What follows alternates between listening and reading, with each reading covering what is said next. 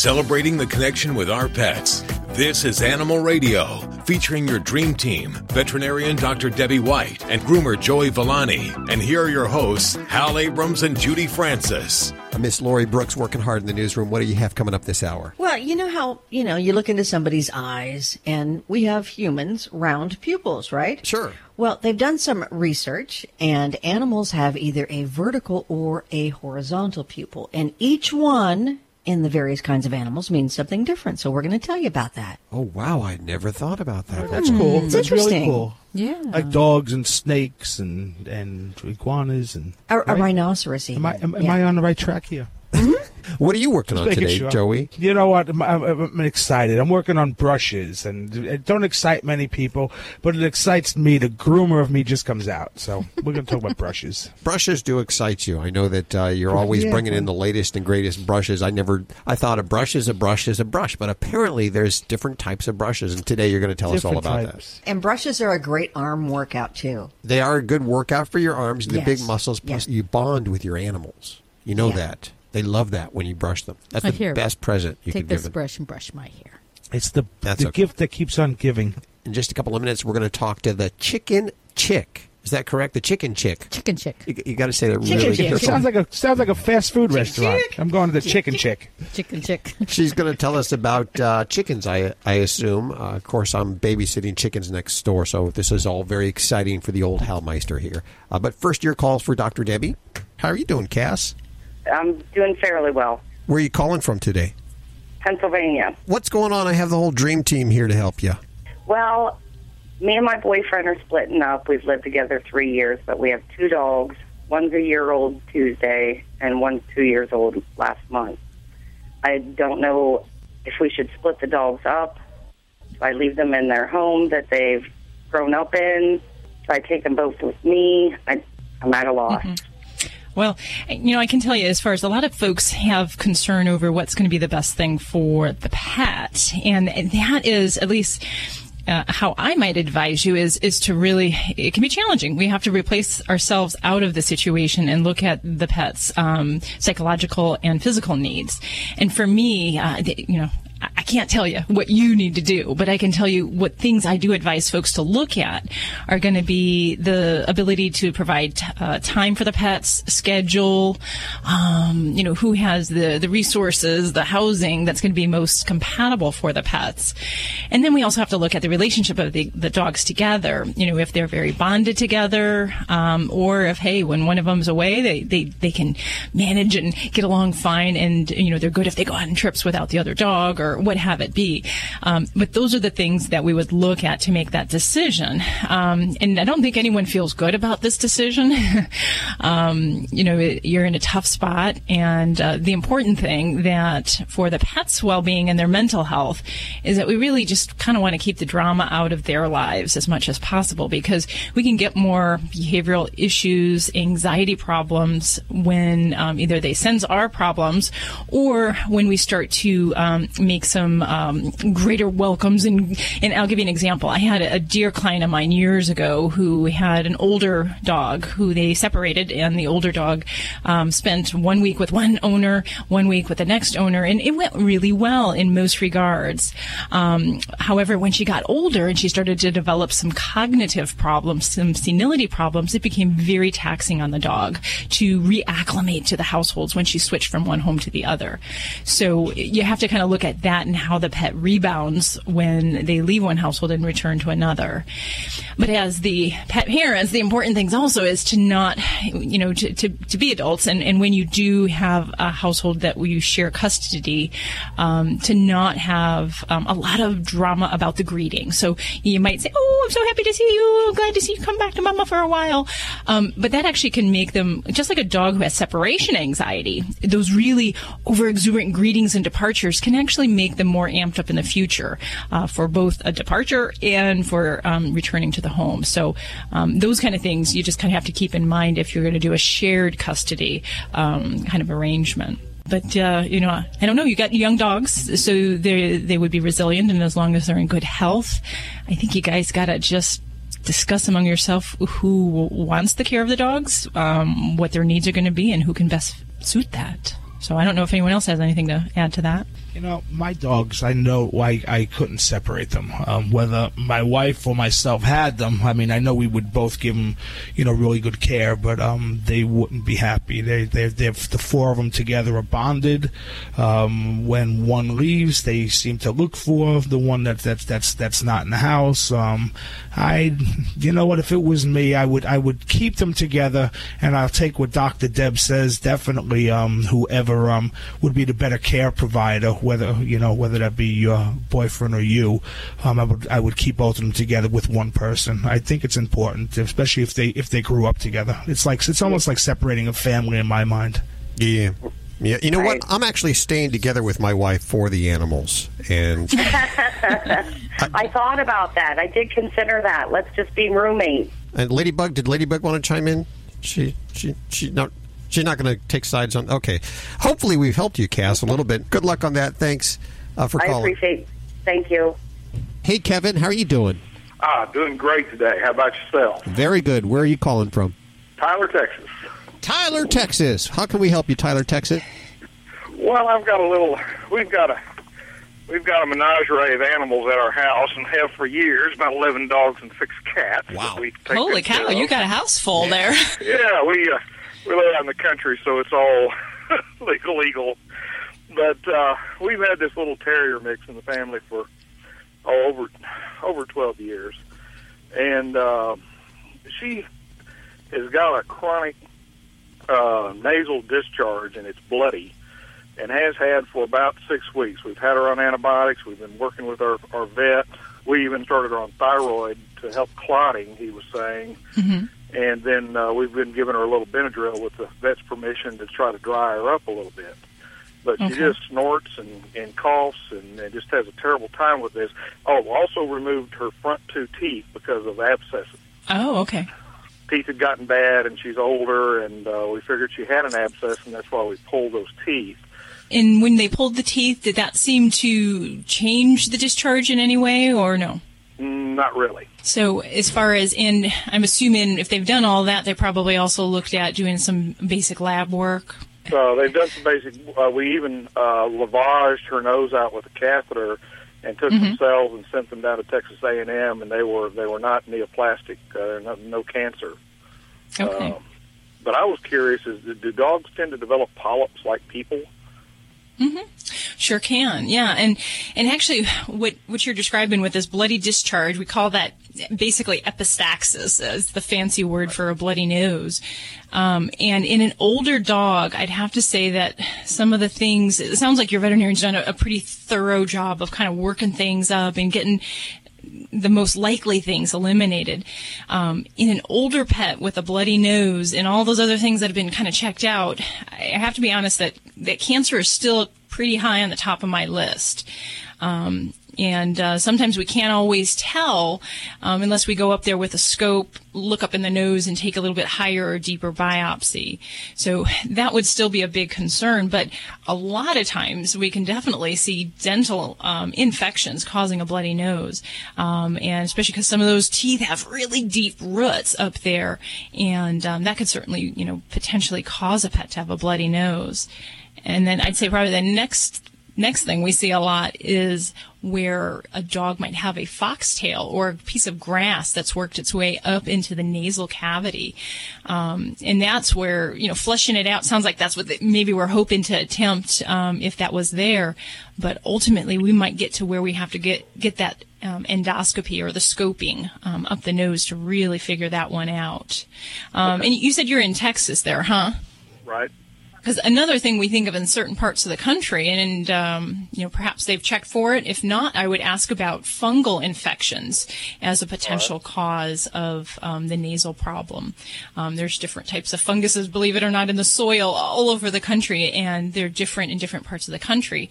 Out by us, we have one called valley fever or coccidiomycosis in the desert Southwest that's fairly common, and that can potentially cause some problems. So there's some blood tests for fungal organisms that you can have done.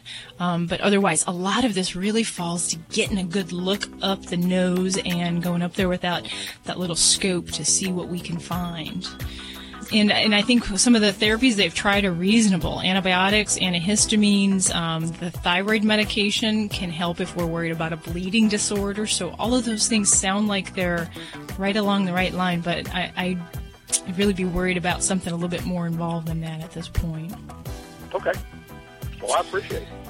Okay, well, give your baby a hug for us, Kevin, and hope that helps things out. Well, this portion of Animal Radio is underwritten by Fear-Free Happy Homes. Don't forget you can get your fix of Animal Radio anytime you want with the Animal Radio app for iPhone and Android. Download it now. It's made possible by Fear-Free Happy Homes, helping your pets live their happiest, healthiest, fullest lives at home, at the vet, and everywhere in between. Visit them at fearfreehappyhomes.com. And thanks, Fear Free, for underwriting Animal Radio. Dogs or cats, horse or emu, animals are people too. When Duchess, the golden retriever mix, was rescued, she was skinny and dehydrated. She was a mild-mannered dog living with several more aggressive dogs who ate all her food. She ended up at the San Bernardino Humane Society, where a chance meeting with firefighter Michael Koster gave her a new leash on life. Koster was attending a function at the shelter when he saw Duchess and immediately thought she'd make a good arson dog. So he tested her right on the spot, putting gas in a can to see if she'd go over to it, and she did. So now Duchess is on her way to becoming a much-coveted arson dog, some of which sell for as much as $30,000. Doesn't sound like she'll have to fight for her food anymore. I'm Britt Savage for Animal Radio.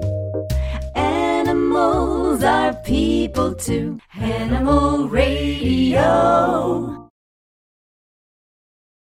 How would you like to save money on nearly all your prescription drugs? We've set up a special toll-free number for the RX Outreach Program. They're a nonprofit company whose mission it is to make prescription drugs more affordable to the masses. They don't take insurance, and in many cases, your prescriptions are even cheaper than your co-pays. They carry thousands of different prescription drugs, so whatever you're taking, there's a good chance they have it. No coupons are required, and this is not a discount card. It is pure savings on your prescription drugs. They specialize in generic meds for any chronic health needs you have. Call with your prescription and find out for free how little you can pay for your prescription drugs. Remember, we don't take insurance, so call right now.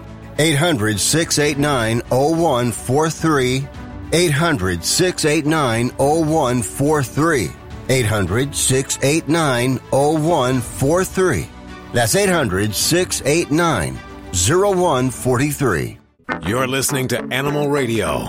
Call the Dream Team now with the free Animal Radio app for iPhone and Android.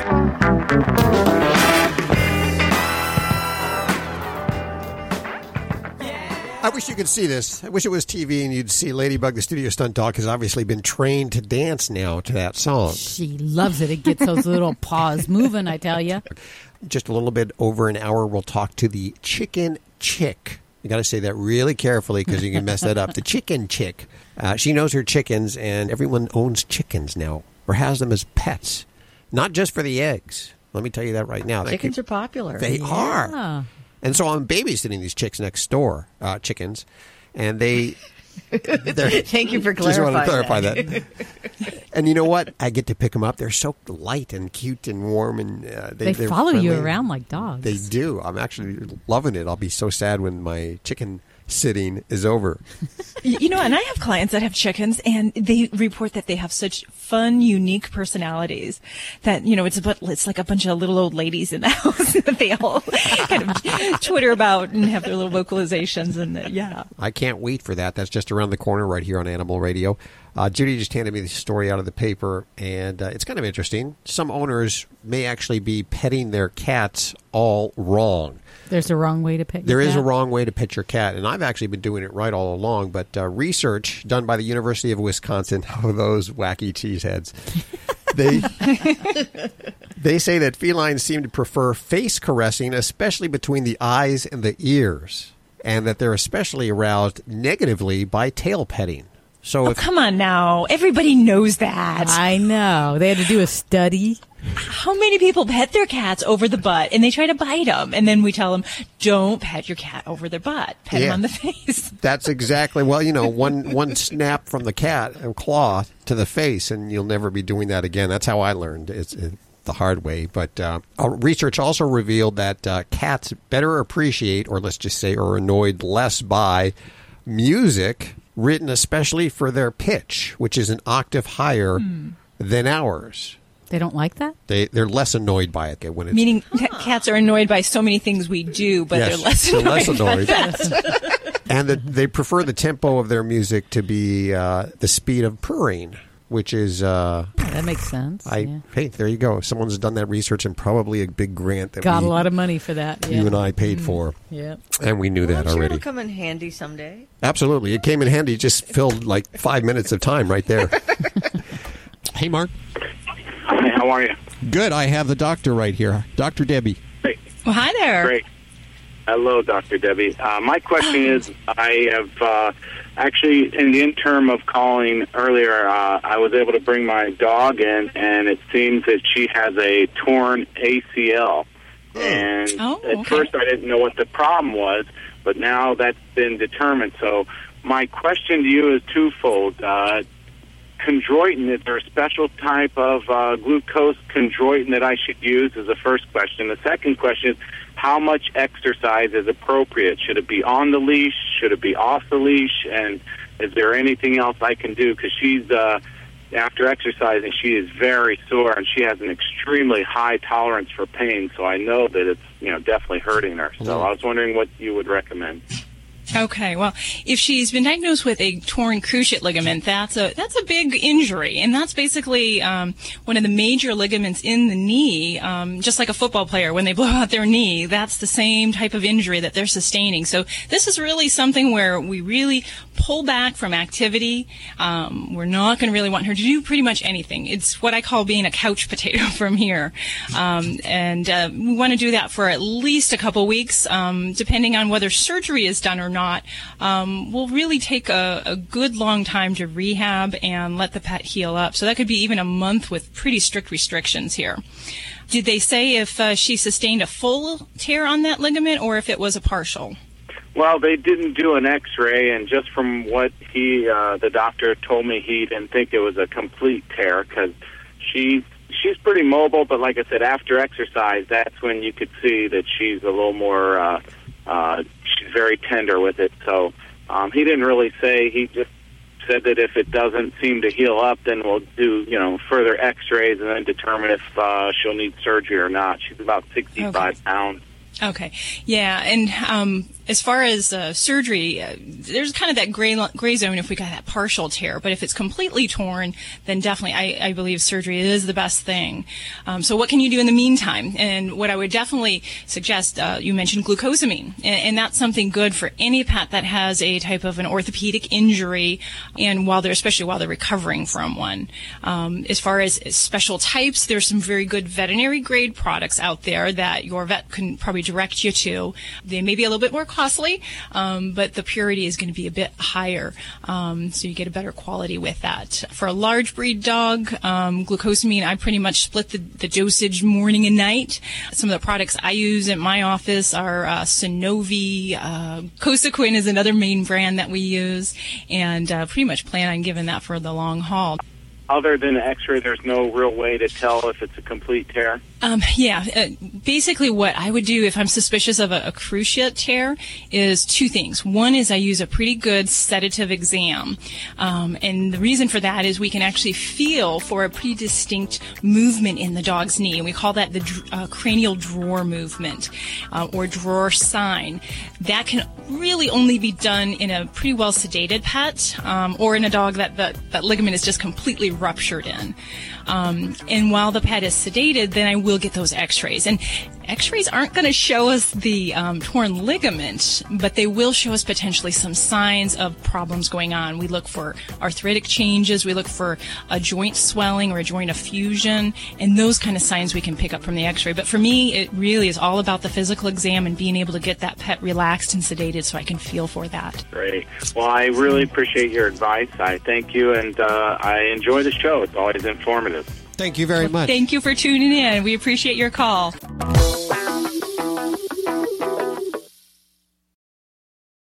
If you're living with diabetes and using insulin, you know the pain of pricking your fingers over and over again. Ouch! Well, by wearing a small remote device called a continuous glucose monitor, or CGM, you can reduce the pain of pricking your fingers. If you administer insulin 3 or more times per day or use an insulin pump, call now and learn how a CGM can help you. Painless. No more pricking my finger. No finger pricks. Convenience. They delivered it free and they took care of all the paperwork. You can reduce pain right away. Plus, it's accurate, easy to use, and helps you spend more time in range. And if you have insurance, you can get a new CGM at little or no out-of-pocket cost. Call now and get free shipping of your new CGM. Plus, we'll bill your insurance for you. 800-785-1673. 800-785-1673. 800-785-1673. That's 800-785-1673. Hi, this is Dean Koontz on Animal Radio. Please spay and neuter your pets. This is an Animal Radio News Update. I'm Lori Brooks. Researchers at the University of California, Berkeley have discovered a great deal about animals' pupils and what those pupils can tell us. For example, they say when a grazing animal is eating with its head down, if the animal has a horizontal pupil, well, that allows it to keep an eye on its surroundings and to detect approaching predators that are coming at them from ground level. The researchers also studied the eyes of 214 different animals for this research. It included cats, dogs, snakes, and as big as rhinoceroses. They also noticed that smaller ambush predators like cats, wait in hiding and ambush their prey. Well, those type of animals had vertically shaped pupils, which allows them to exclude unnecessary sunlight from their field of vision and catch the best view of their prey. A 26-year-old cat named Corduroy has been named the oldest living cat by Guinness World Records. Corduroy is owned by a woman up in Central Oregon who has had him since he was a kitten, and she was only 7 years old, so it's one of those lifetime love stories. She says that Corduroy is still active and he's in good health, except for some minor kidney problems, but that he still hunts on the family's ranch. Though Corduroy is now the oldest living cat on record, he's not the oldest domestic cat to have ever lived. That designation belongs to a cat whose name was Cream Puff, who lived to the incredible age of 38 years and 3 days. Well, for the longest time, rescue groups, shelters, volunteers, animal lovers everywhere have really hoped for a day that would come when pet stores would sell shelter pups exclusively. Well, here is a dream come true story for you then. Earlier this month, a federal judge in Phoenix, Arizona upheld a city law there that requires all dogs sold in pet stores must come from shelters. That, of course, is also going to help to relieve shelter overcrowding. Phoenix, by the way, is just one of 60 cities in the country that have similar laws designed to put an end to puppy mills by driving potential pet buyers more toward homeless animals. And that's a happy ending. I'm Lori Brooks. Be sure to get more breaking animal news anytime you need it at animalradio.com. This has been an Animal Radio News Update. Get more at animalradio.com. You're listening to Animal Radio. If you missed any part of today's show, visit us at animalradio.com or download the Animal Radio app for iPhone and Android.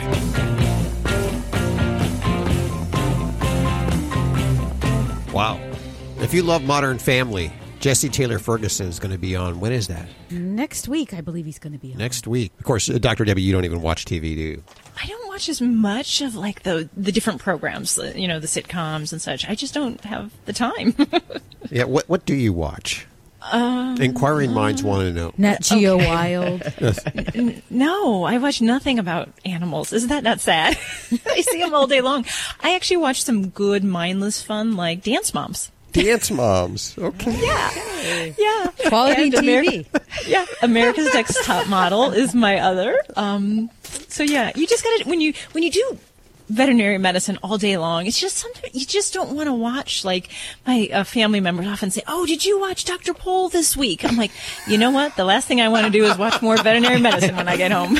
I love it. You probably sit around with your Diet Pepsi and popcorn with your hubby watching these TV shows. So, well, okay. Oh, he hates them. He hates them. Oh, he does. Well, there's a little sanity in that family still. But anyway, way off track. We'll head back to the phones in just a couple of seconds. But first, I want to visit with this young lady, Amanda Jones. She is an amazing photographer. She does it for a living. She takes pictures of animals for private clients and some big companies, too. And she created a book. I've seen this in the human version. Pictures of the dog babies, puppies, and then pictures as senior dogs or older dogs compared back to back like a montage. Very fascinating. She's done this with 30 dogs, and we welcome her to the show. Hi, Amanda. How are you doing? I'm doing great, thanks. Thanks for having me. Well, now tell us about your dogs and your family.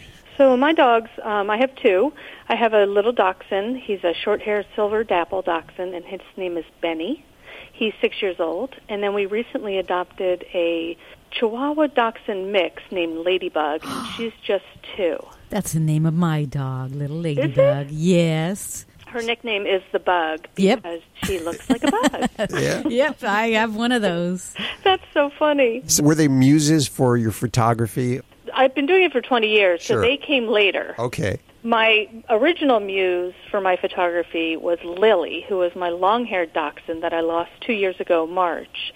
And she really inspired the book. Absolutely. Well, tell listeners about the book. Do better justice than I have done it.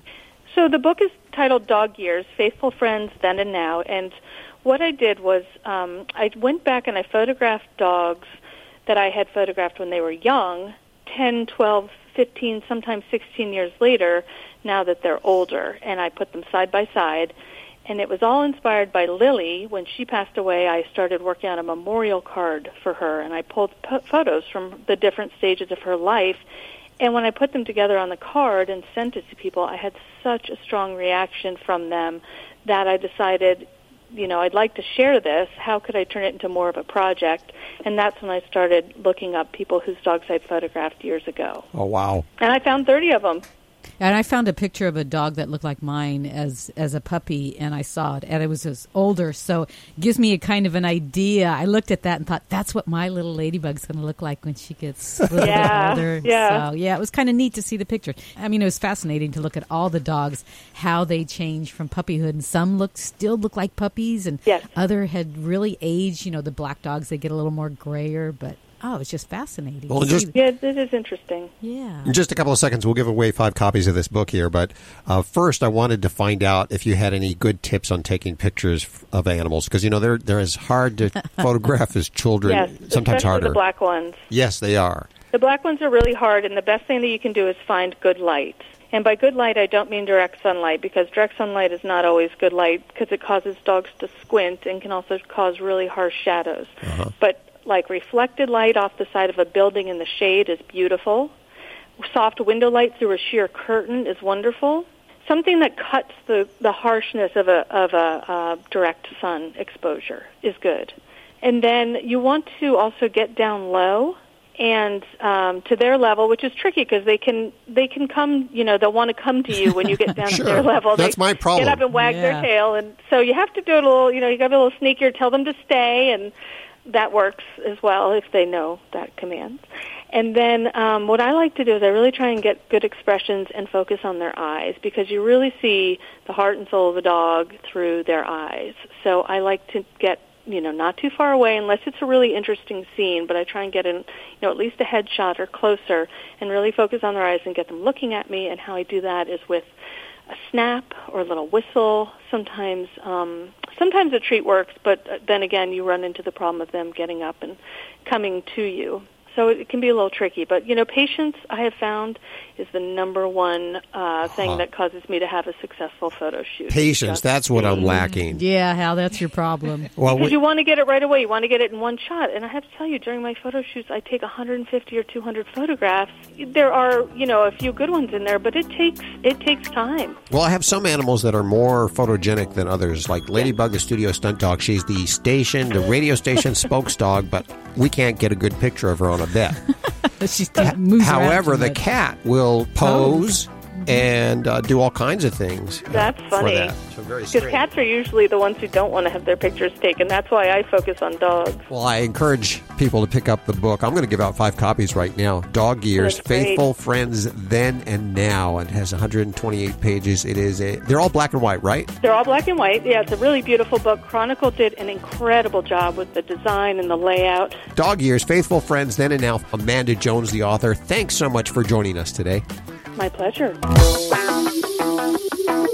It's Alan Cable. Have you heard about Doga? Good boy. It's a new yoga class for you and your dog. Robin's a dog trainer in New Jersey. Her friend Karen, a yoga instructor. I knew that I enjoyed it, and when Robin and I were practicing with our own dogs together, we noticed the benefits on our own dogs. Pretty interesting. A yoga class you can take with your dog. It's been wonderful. That might work for some dogs. Others like to chase things and run around. The most common behavioral problems I hear about are jumping, excessive barking, chewing, going to the bathroom in the house, attention seeking all the time, and hyperactivity. Most of the time, it's because folks don't understand their dogs. Dogs are always looking for your attention. Positive attention, negative attention, they don't care. Take the dog that goes ballistic whenever somebody walks by the window, or he sees a bird or a car, a leaf, his own nose in the reflection. What do most people do when that happens? Well, they react to it, of course. They start having a conversation, or sometimes they get angry and start yelling. But what they're really doing is giving their dog attention. They're teaching the dog that every time he barks at the window, he's going to get attention. So he keeps doing it. Another big concern for people is hyperactivity. Dogs are like marathon runners. They're athletes. Dogs need to get their energy out. They're meant to run and jump, wrestle around. It's how they release energy. It's their nature. They have to do it. And if they don't have a way to do it, well, you're going to have trouble. A tired dog is a happy, calm, relaxed dog. And a tired dog is also a calm dog owner. Your dog needs daily exercise, structure, which means rules, and a very important element is attention, when and how you give it. Here's another example. Let's say your dog is outside in the yard barking at somebody walking past the fence. You start going kooky, yelling at him, telling him to stop. Because dogs are pack animals, it's most likely he thinks you're actually joining in. You're barking and yelling at the person walking by on the other side of the fence too. Living with a dog is like living with another person. You've got to learn to understand them, what their behavior says and what it means, and the proper way to respond to it. Get more tips at animalradio.com.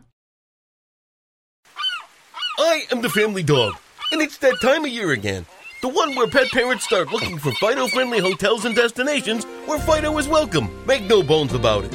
Pets are part of the family, and we like to sniff out new places too, and we hate to be turned away, especially when we're on our best behavior. So we won't be left out in the cold. Be sure to pick up a copy of Fido-Friendly magazine to find the best hotels and destinations where Fido is always welcome. Go online to FidoFriendly.com and subscribe today. You're listening to Animal Radio. Call the Dream Team now with the free Animal Radio app for iPhone and Android.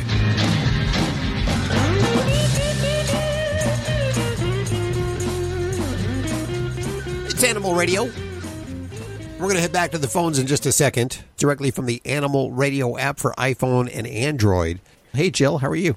I'm fine. Where are you calling from today? Bakersfield, California. Lovely Bakersfield. We've actually had a bunch of calls today from Bakersfield. So what's going on? Well, we have a English golden retriever, and she just days ago turned 12 months old. And we got her when she was almost 5 months. And when we got her, she's vicious. She is absolutely out of control when it comes to other dogs, people. We just now are getting home from a 30-day trip over to the coast. And while we were over there, if a car would have driven by the fifth wheel or if somebody walked by and if they had a dog, that she would just, we had her hooked up on a cord to where she couldn't run away. And she would dart to the end of this cord and I mean just like almost slobber at the mouth and viciously trying to get to the other dogs. On the other hand now, if you go and you sit in the middle of the floor, she'll come over, crawl in your lap, and just try to get as close and hug you as she can be. She is absolutely the sweetest thing. And now we have a 10-and-a-half-year-old Pyrenees Swiss Mountain, and she's just shy of 100 pounds, and they get along perfect. While we were gone, we took her to the doggy park, and we let her off leash, and she got along fine with all the dogs there. Your golden retriever got along well with all the dogs at the dog park? Yes, the vicious one. All righty. And then have you ever experienced any aggression towards you in the home from her? No, not toward my husband or myself or toward Daisy or Pyrenees or our friends. Okay. With golden retrievers, you know, we kind of consider them America's sweetheart dog, along with the Labrador retrievers. We always expect them to be just really docile, lovable, accommodating dogs in every situation. And unfortunately, what you're describing is not at all unusual. When we have a really popular breed, a lot of times we can get into dogs that we just start to see some particular behavior problems. And going back to what you said, what causes it, you know, there's a combination of factors. Part is genetics and part is environment. So, you know, while I hear a lot of people say, oh, I think my dog was abused, that's why it behaves this way. Yeah, if that did occur during the socialization period, that is a very negative experience that really imparts some very strong memories in their mind. But the lack of socialization is just as devastating as someone who takes a stick and beats a dog. So a dog that grows up without exposure to other animals, other people, they can become social isolates and not really know how to handle themselves in other situations, or they may be more likely to lash out with a fearful response. And aggression can be fear-based. So there could be definitely a lot of things in your dog situation that is triggering her behavior, from protective instincts to fear, guarding behaviors such as, you know, guarding objects. So there's a lot of different kind of nuances when we deal with aggression. And I do find it interesting that you said that she did well when she was off leash in a dog park, because a lot of dogs can actually have leash aggression. So when they're on that leash with you nearby, they're more prone to respond in an aggressive manner. So those are all a lot of things to kind of digest and to get in her history, because the other thing I was going to mention is, you know, taking a dog with this kind of behavior on an RV trip, it sounds horribly unpleasant for you and for the dog.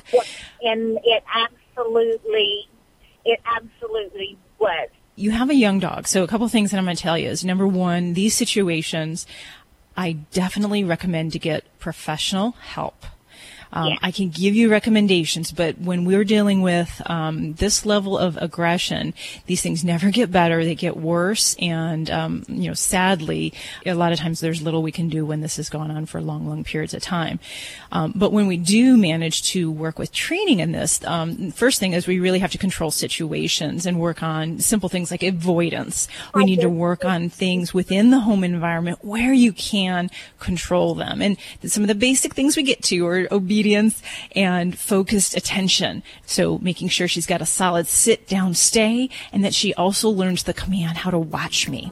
Because a lot of times dogs will tend to feel that they have to protect us because we're not checking things out. I have a guarding breed dog, and I know full well that she looks out for me when I'm out on a walk.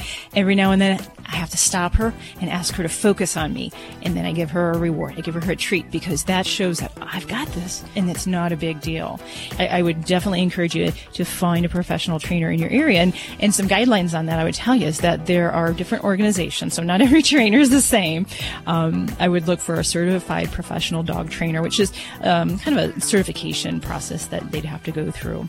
But even better are those that have degrees. And these are going to be the people best suited to help you with an aggression problem on the ground. I hope that we'll talk to you in a year and you'll say, hey, things have changed. Thanks so much for helping out. Jill, we appreciate your call, calling from Bakersfield. You're listening to Animal Radio. Call the Dream Team now with the free Animal Radio app for iPhone and Android. Hi, this is Dr. Paul on Incredible Radio. Is that what it is? Animal Radio. Okay, I'm sorry. Hello, this is Dr. Paul on Animal Radio. Take care of the pets and make sure that in these hot days that they get in lots of water and don't tie them outside in the sun because then they get a heat stroke. How would you like to save money on nearly all your prescription drugs? We've set up a special toll-free number for the RX Outreach Program. They're a nonprofit company whose mission it is to make prescription drugs more affordable to the masses. They don't take insurance, and in many cases, your prescriptions are even cheaper than your co-pays. They carry thousands of different prescription drugs, so whatever you're taking, there's a good chance they have it. No coupons are required, and this is not a discount card. It is pure savings on your prescription drugs. They specialize in generic meds for any chronic health needs you have. Call with your prescription and find out for free how little you can pay for your prescription drugs. Remember, we don't take insurance, so call right now. 800-689-0143. 800-689-0143. 800-689-0143. That's 800-689-0143. Celebrating the connection with our pets. This is Animal Radio, featuring your dream team, veterinarian Dr. Debbie White and groomer Joey Villani. And here are your hosts, Hal Abrams and Judy Francis. Well, if you just tuned in, where were you? That's just what I want to know, because coming up in just a few minutes, the chicken chick just around the corner. This lady has made lots of noise online with her chicken pictures. She has strange and funny chicken pictures, and she loves the chickens. I believe she has a couple of chickens herself. But just a few. We'll find out in just a few minutes. And I bring this up because I am babysitting chickens, and, they're so cute. And I'm hearing more and more people are actually bringing the chickens into the household as pets, which is strange. They're kind of messy. I would keep them outside if I was a chicken guardian, because they poop all over.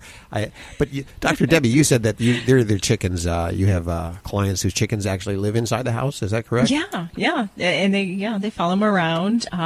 So it's different strokes for different folks. Yeah. I found that I've had clients that have iguanas that have free run of their house, and I find that kind of strange as well. But in many cases they can train them to potty in certain areas. So iguanas, can you use it like a litter, an iguana litter? Yeah, well, mostly where they have their climbing structures, they tend to, defecate when they're over in those areas.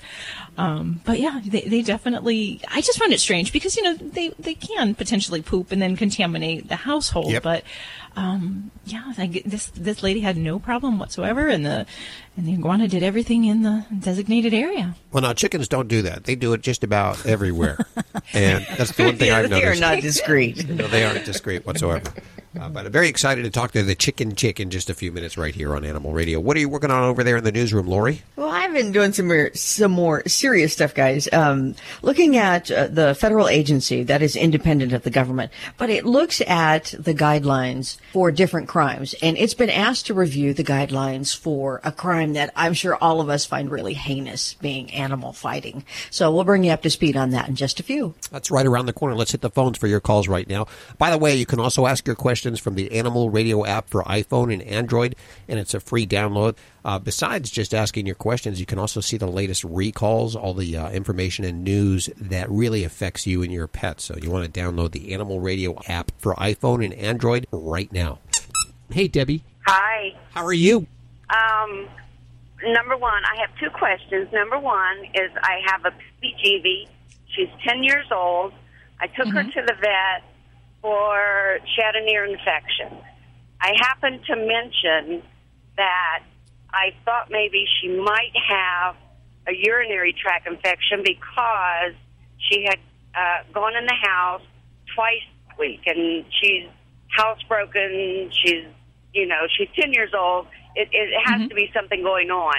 But she ran all kinds of blood tests and all that on her, and everything came back fine. I did get something for her ear infection, but she also told me that her urine was a little watery. And she said the next time I brought her back, if I wanted, we could do a blood test on her kidney. Now, my question is might this be the beginning of kidney failure or anything like that? Okay. Now, I want to back up first and foremost because you used an abbreviation that might have some people scratching their heads. You said you have a PBGV, right? Yes, I'm sorry. Okay. So that's a kind of a unique breed of Petite Basset Griffon, right? Yes. The Vendine, right. It's a French breed. So I don't know if Hal and Judy, if you guys heard about this breed. It's very special. But very cool. Don't see many of those out in practice, so that's very lovely. So now I want to clarify also, you had some urine tests. Now, did they test her blood when you initially had that visit? Yes, they tested it for thyroid, diabetes, I don't know, it was like $400 in there that day. Well, you hope the kidneys are included in there. Goodness. All right. Because I just want to make sure, because definitely if we have a pet with a dilute urine, the first thing is definitely we want to check those kidneys. And there's some basic urine tests that we would do. The BUN and creatinine are some of the basic chemistries that we would look at on a chem profile. Those are the first things that speak to us about the kidney function. So not sure where your pets were originally, but if it wasn't done or it wasn't included in that, then definitely I would encourage you to have that done because it's very important to look at that if we've got dilute urine. The other thing we'll look for will be other signs of either kidney disease or infection, and we can do that with some special urine tests where we can check the protein in the urine and compare that to other analogs in the urine, and that helps us to give us a suspicion of, do we have that road of kidney disease? We need to go hunting and do more involved testing like ultrasounds or x-rays or what have you.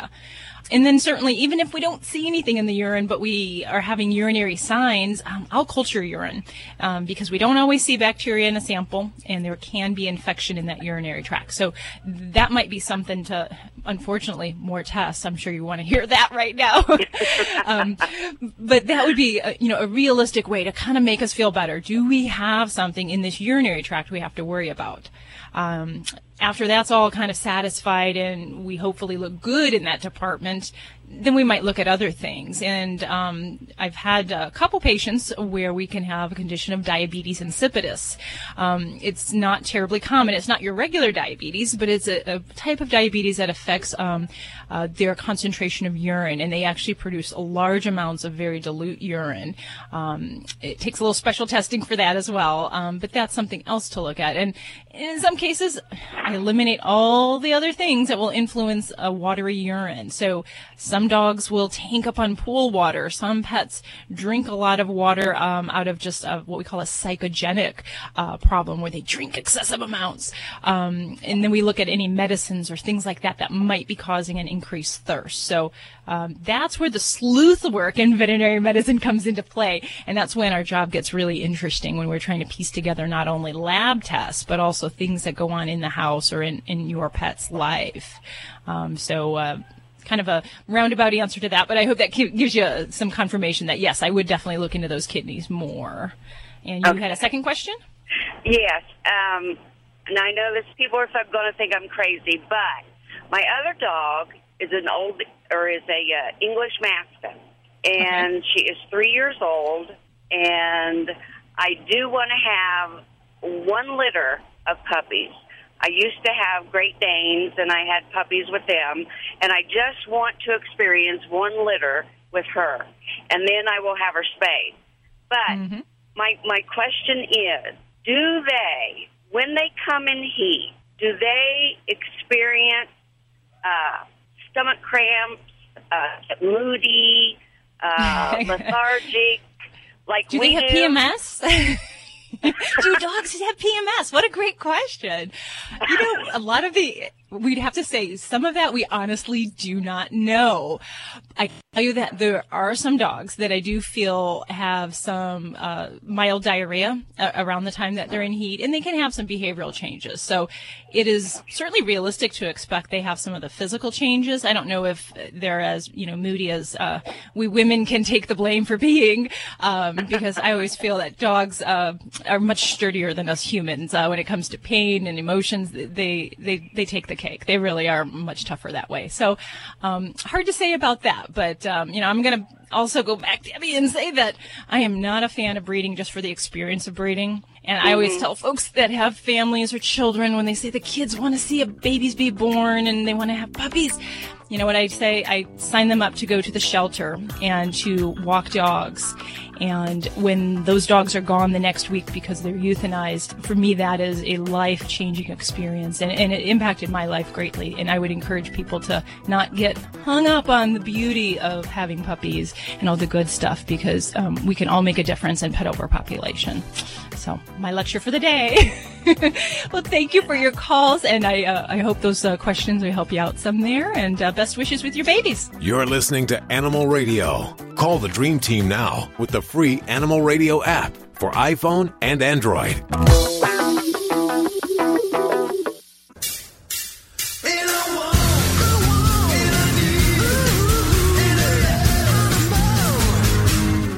Vinnie Penn, Party Animal, coming at you on Animal Radio. Nice to be back. Thanks for having me back. All right, I know all of you out there. I'm going to sweep. I'm going to say all of you out there. Maybe the fact of the matter is 85% of you are on Facebook. You're doing the FB thing. You're on there. You're updating your status, especially if you're obsessed with your pooch. You're on there saying, Lizzie just got home and is scratching Rogo's belly. I don't know where I came up with the name Rogo, but we're all doing the Facebook thing. One question I have for you is, I'm being inundated, not with friend ads. I don't know why. Not a lot of people asking me to be their friend. But I am being inundated with all these various causes. I mean, from the silly, so-and-so wants to know if you want to join the Brady Bunch trivia group, ignore, to various, the race to end cancer group, and then you can check on more information and see if you want to be a part of it. I see a lot on there for animals, and I wanted to kind of put it out there, like, are we diluting the waters here on Facebook by fashioning these kind of grassroots groups? Are they taking away from the bigger, more well-known groups that are actually generating capital and doing some good as far as spaying and neutering and saving strays and saving shelters in general? Are these little groups that our bored friends are putting together on Facebook, are they chipping away at a larger stone and taking away from something that's been around for 20 years and we're... I'm going to go and see if I can add Bob Barker as a friend. Do you think he would accept my ad? I think he would. I think he might. I'm going to see if he's even on Facebook. Geez, all that tanning. He doesn't even have much of a face left. But you tell me, is Facebook chipping away at the large stone of animal causes? Or should we join all these groups and every group? Hit me up at Animal Radio. Vinny, animalradio.com.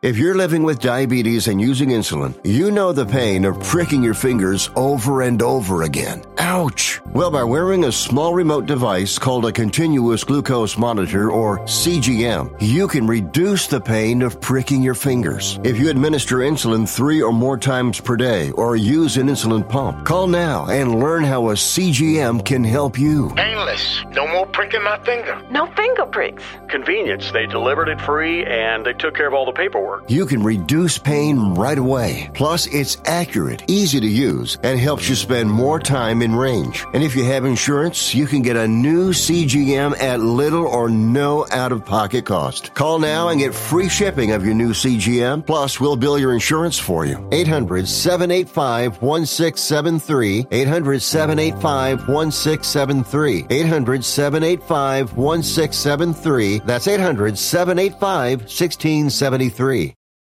You're listening to Animal Radio. If you missed any part of today's show, visit us at animalradio.com or download the Animal Radio app for iPhone and Android. It's Animal Radio. I'm all on Twitter because we are just moments away from the Chicken Chick. Yeah, you heard me right. The Chicken Chick here on Animal Radio. Easy for you to say. It is easy for me to say. So tell me, Dr. Debbie, I saw a picture floating around the internet. I saw it too. Yeah, I saw it too. It's a picture of Nikki, your dog, just after you altered Nikki. Did you do it personally? Yes. No, my husband did, and he's a veterinarian, just for anyone who's listening. He's just not doing this on the fly somewhere. But yeah, we're both veterinarians. But at his office, he has a laparoscope, so where you can go in with very, very small keyhole incisions, and using cameras and equipment arms, you can actually go in and do surgery with minimally invasive approaches. So that's the method that we used for her. Wow. So she was spayed, and then did she do something else?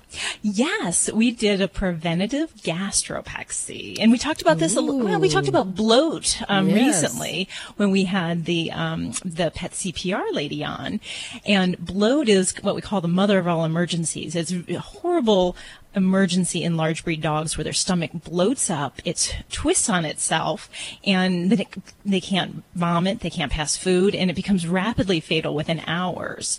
So in breeds that are at high risk for a bloat, this is definitely a recommended surgery. What are those breeds? Well, the number one is the Great Dane, and they have a 40% lifetime risk of developing bloat. Really? Wow. Yeah, but there's other breeds. The St. Bernard, Weimaraner is highly represented, but I've seen it in golden retrievers. I've seen it in Dalmatians, a lot of different breeds, some even just mixed breeds. But it's the bloat is recognized when a pet tries to vomit but can't.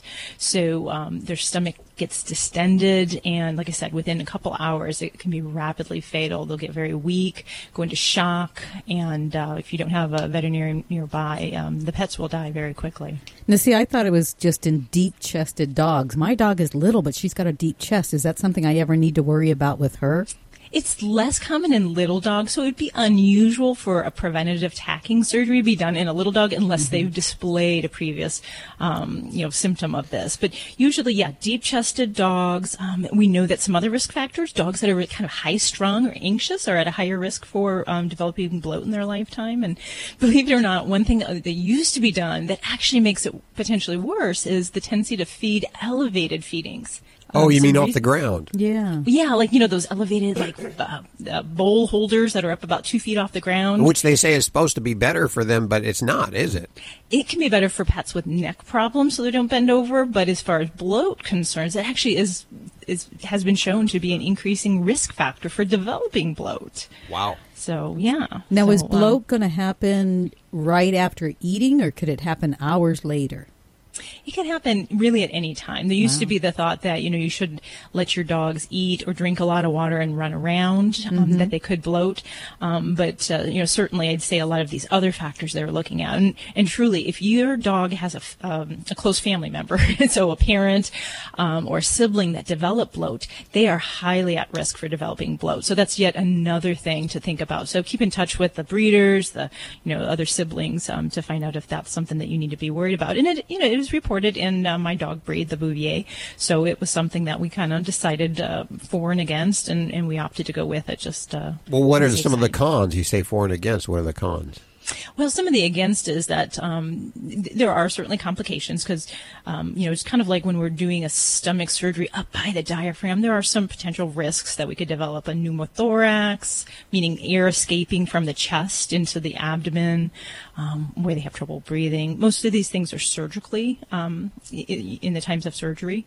But it does require more technical skill. In the type that we did, laparoscopic, it requires the equipment, which means more expense to the, pet owner. The benefit for our dog, I think, was wonderful.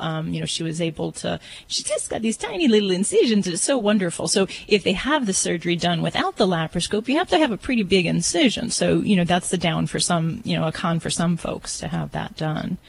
So do you recommend it in dogs that have a propensity to get this, to have it done while they are spayed, or just to have a separate surgery? It's easier to do at the same time?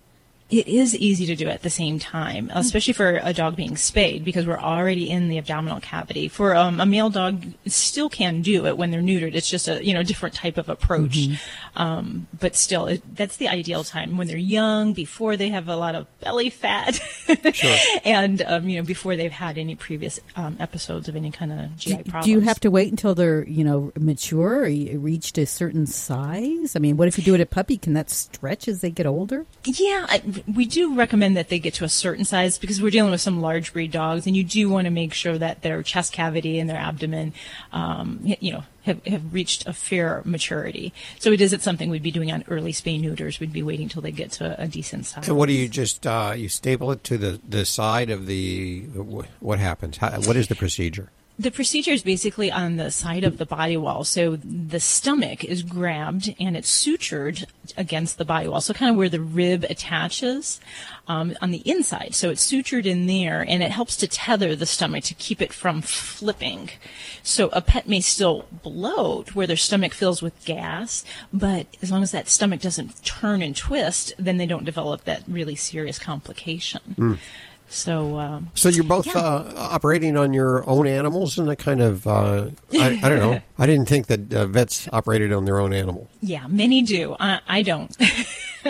I'm a mama, so I allow my husband to do all the surgery, and I deal with all the medicine. So we have a shared responsibility in our households. But there's a lot of vets that they would they'd be the only ones that they want to do surgery on their pet. That's just not me. I get too worried. I'm a mama. You're listening to Animal Radio. Call the Dream Team now with the free Animal Radio app for iPhone and Android.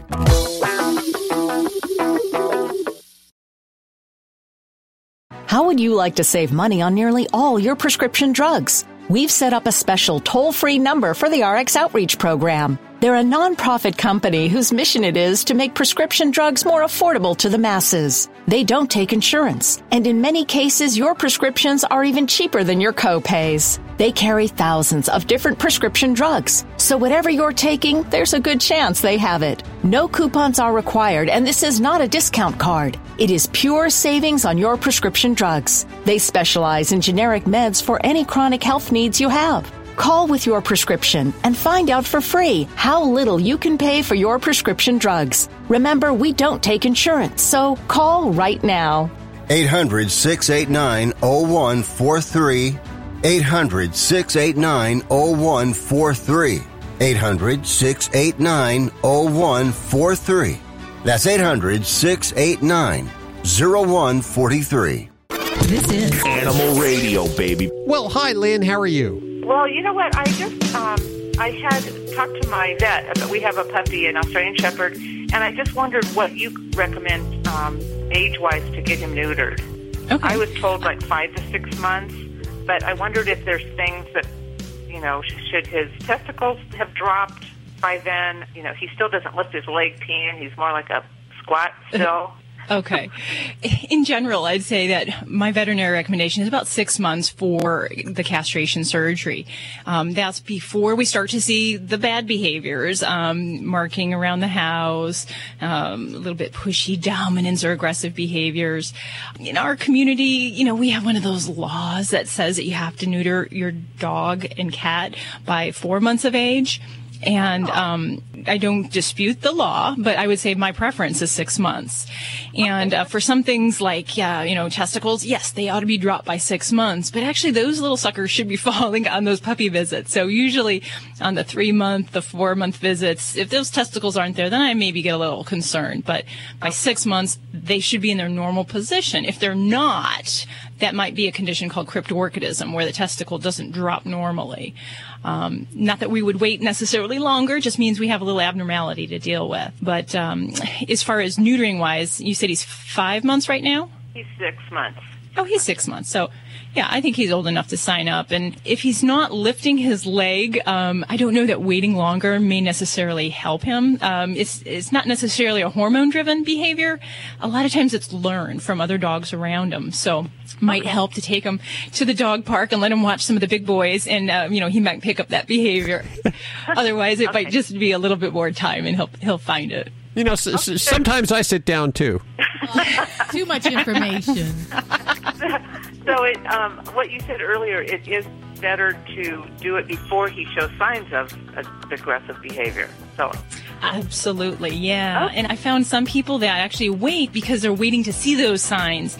And actually, behaviorally, we can avoid so many more problems if we don't allow that to actually happen in the first place. So yeah, I would endorse the old snip snip for your friend. Okay, thank you so much. This is an Animal Radio News Update.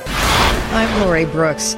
The U.S. Sentencing Commission, that's the USSC, has been asked by animal lovers all over the world to get tough on dog fighting by committing to stronger sentencing guidelines for convicted animal fighters. Well, apparently they received a slew of letters and emails and voicemails, and apparently the agency listened. Earlier this month, the USSC voted unanimously to put examining the sentencing guidelines for animal fighting on its agenda for next year. The independent federal agency actually constructs those sentencing guidelines we hear referred to all the time. They're a reference for federal judges. Its guidelines currently classify animal fighting as a gambling crime. And, anyone who's seen footage of an animal fighting or a raid knows that the real harm of those crimes has nothing to do with placing bets. For the past 9 years, some of America's biggest producers of fresh salad greens and vegetables have been kind of waging this quiet war on wildlife that surrounds their fields, all in an effort to keep your veggies free of contamination from disease-causing bacteria that can make humans sick. Well, now a new look at a big whole pile of safety data suggests that farmers clearing away wildlife habitat does not make field-grown food any safer for we humans. Ever since the battle started back with the Great Spinach Scare of 2006, which was blamed on wild pigs, farmers have been getting rid of any places near their farms that wildlife might hide. So they've had to tear out trees and clear out stream banks and created wide swaths of bare earth all around their fields. They're not going to have to do that anymore. I'm Lori Brooks. This has been an Animal Radio News Update. Get more at animalradio.com.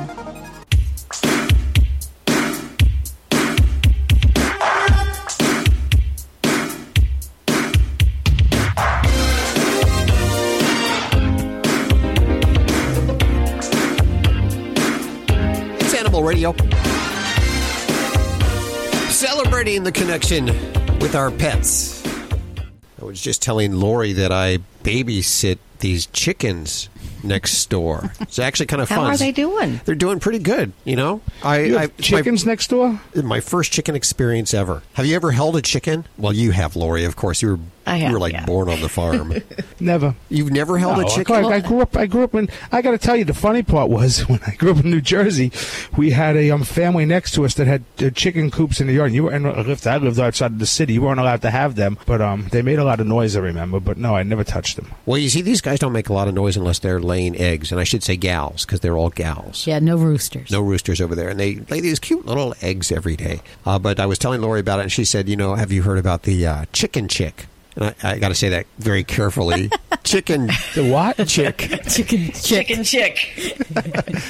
Chicken chick. And she's online. Yeah.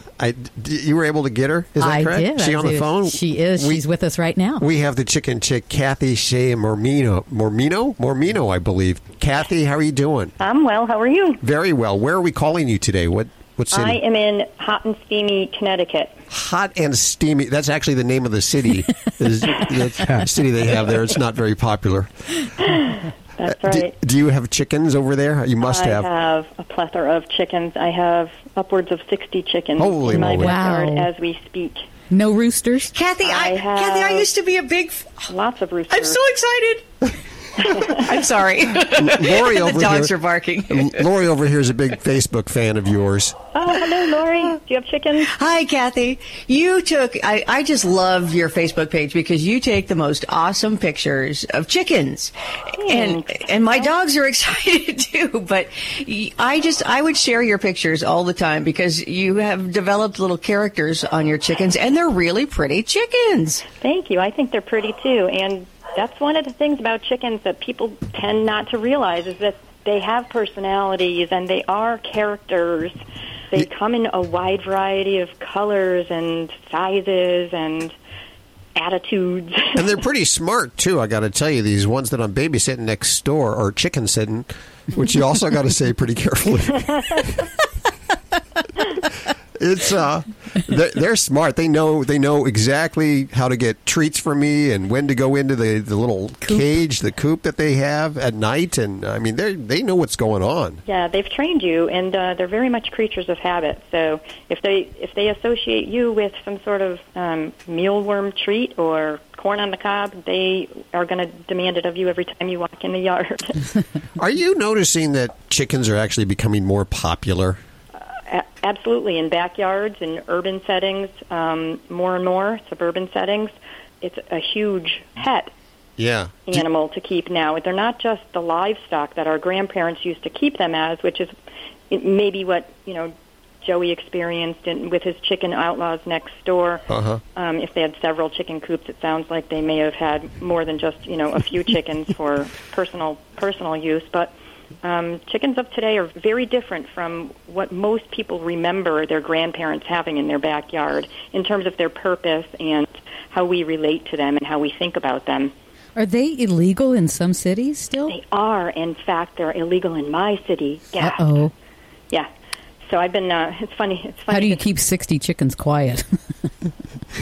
Well, I don't try. And you asked if I have roosters. I have at least 4 adult roosters and several cockerels who are growing quickly, waiting for them to crow any minute now. But I don't try to keep them quiet. And regulating backyard chickens is a major, major issue around our country that people are facing all the time. And who would have thunk, 50 years ago that you would have had to request permission from your city to feed your family? Very few municipalities regulated chicken keeping because that's how you fed your family.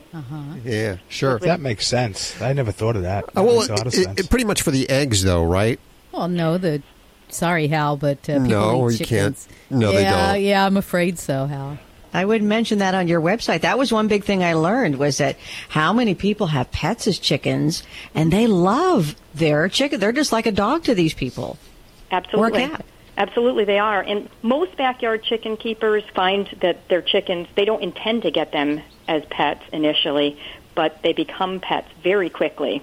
It's very easy to bond with a 2-ounce chick, immediately upon arrival at the house. So certainly most of my fans don't process their birds and consider them pets just like their dog or their cat.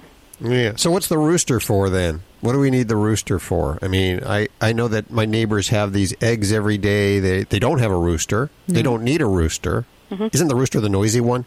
It's funny you should ask that. And nobody ever asks, what do you need a dog for? Dogs don't create food, do they? Yes. We are with the chicken chick, Kathy Shea Mormino, and her website, the-chicken-chick.com, is where you're going to find this, plus her Facebook page. I understand virally there's something really strange going on where people are dressing pet chickens in sweaters. What is this about? Oh, please don't put sweaters on your chickens, people. Do people do seriously? That? Really? Yes, it's ridiculous. There's no need for it. Chickens are already dressed. They already have lovely feather jackets with down underneath. They don't need sweaters. Just say no to chicken sweaters is what you're saying. Okay, there you go.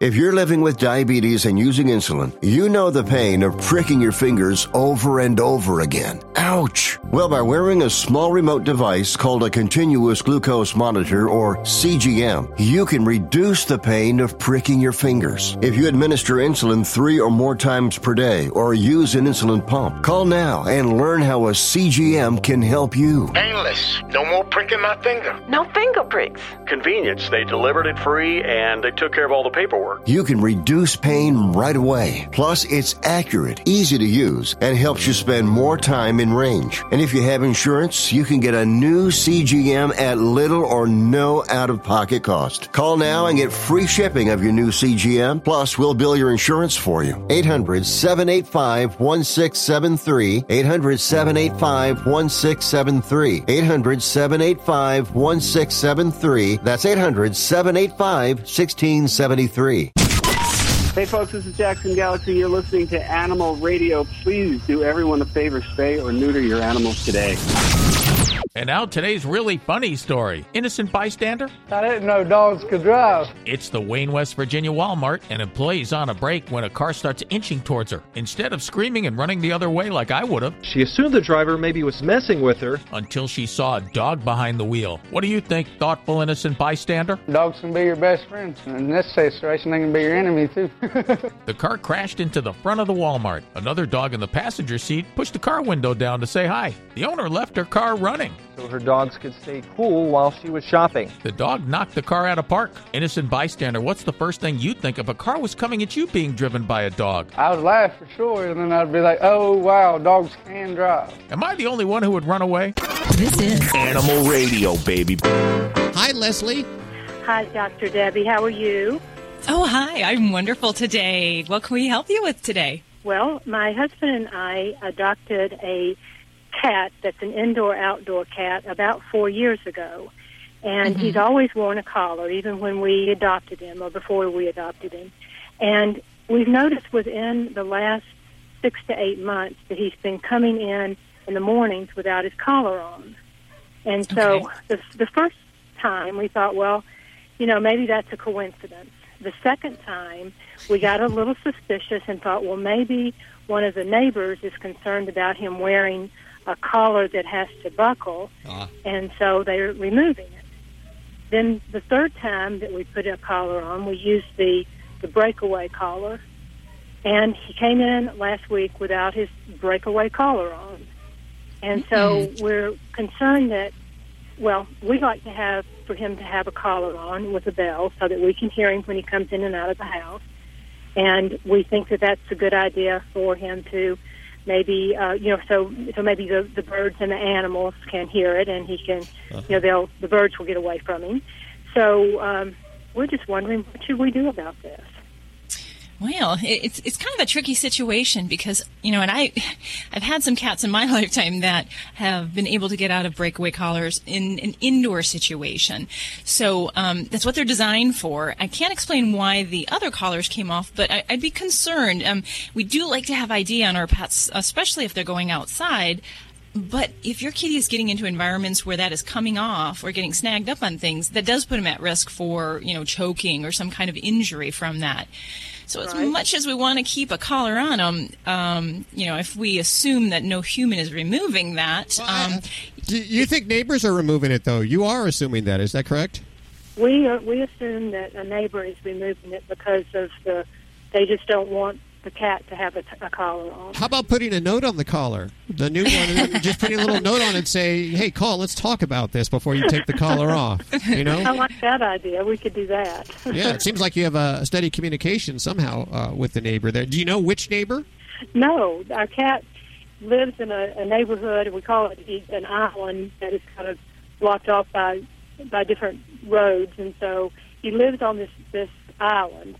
And everybody in the neighborhood knows him because he's out and about so much. I mean, he's a nice cat. He's a very, very nice cat. Does a breakaway collar, is that visibly a breakaway collar, or could that look like any other collar? Could the neighbor think, oh, it's just another collar?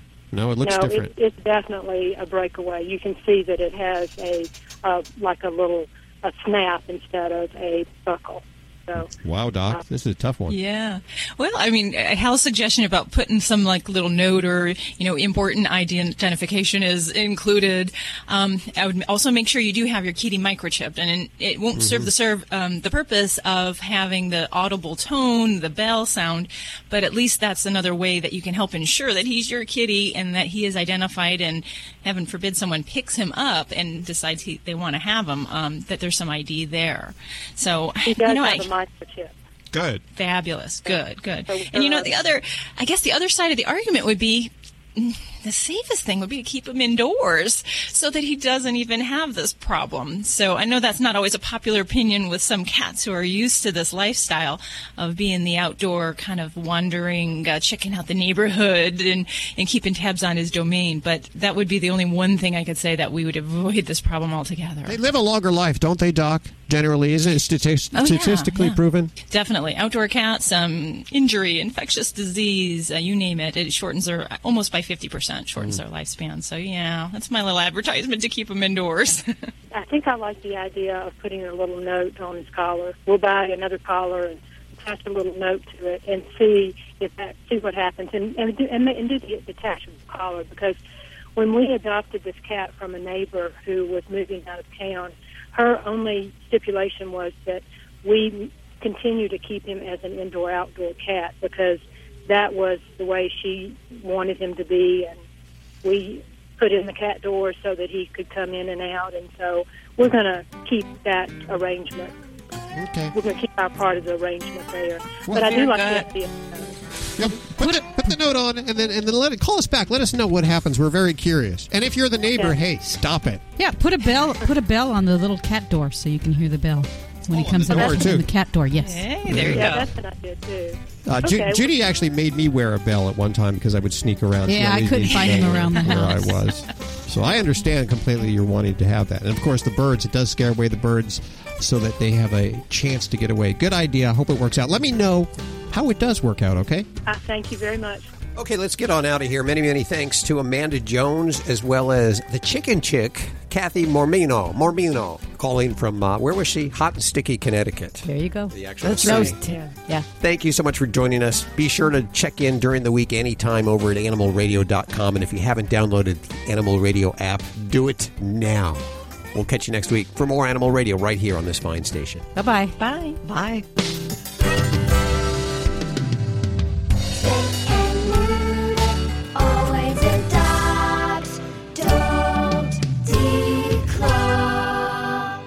This is Animal Radio Network.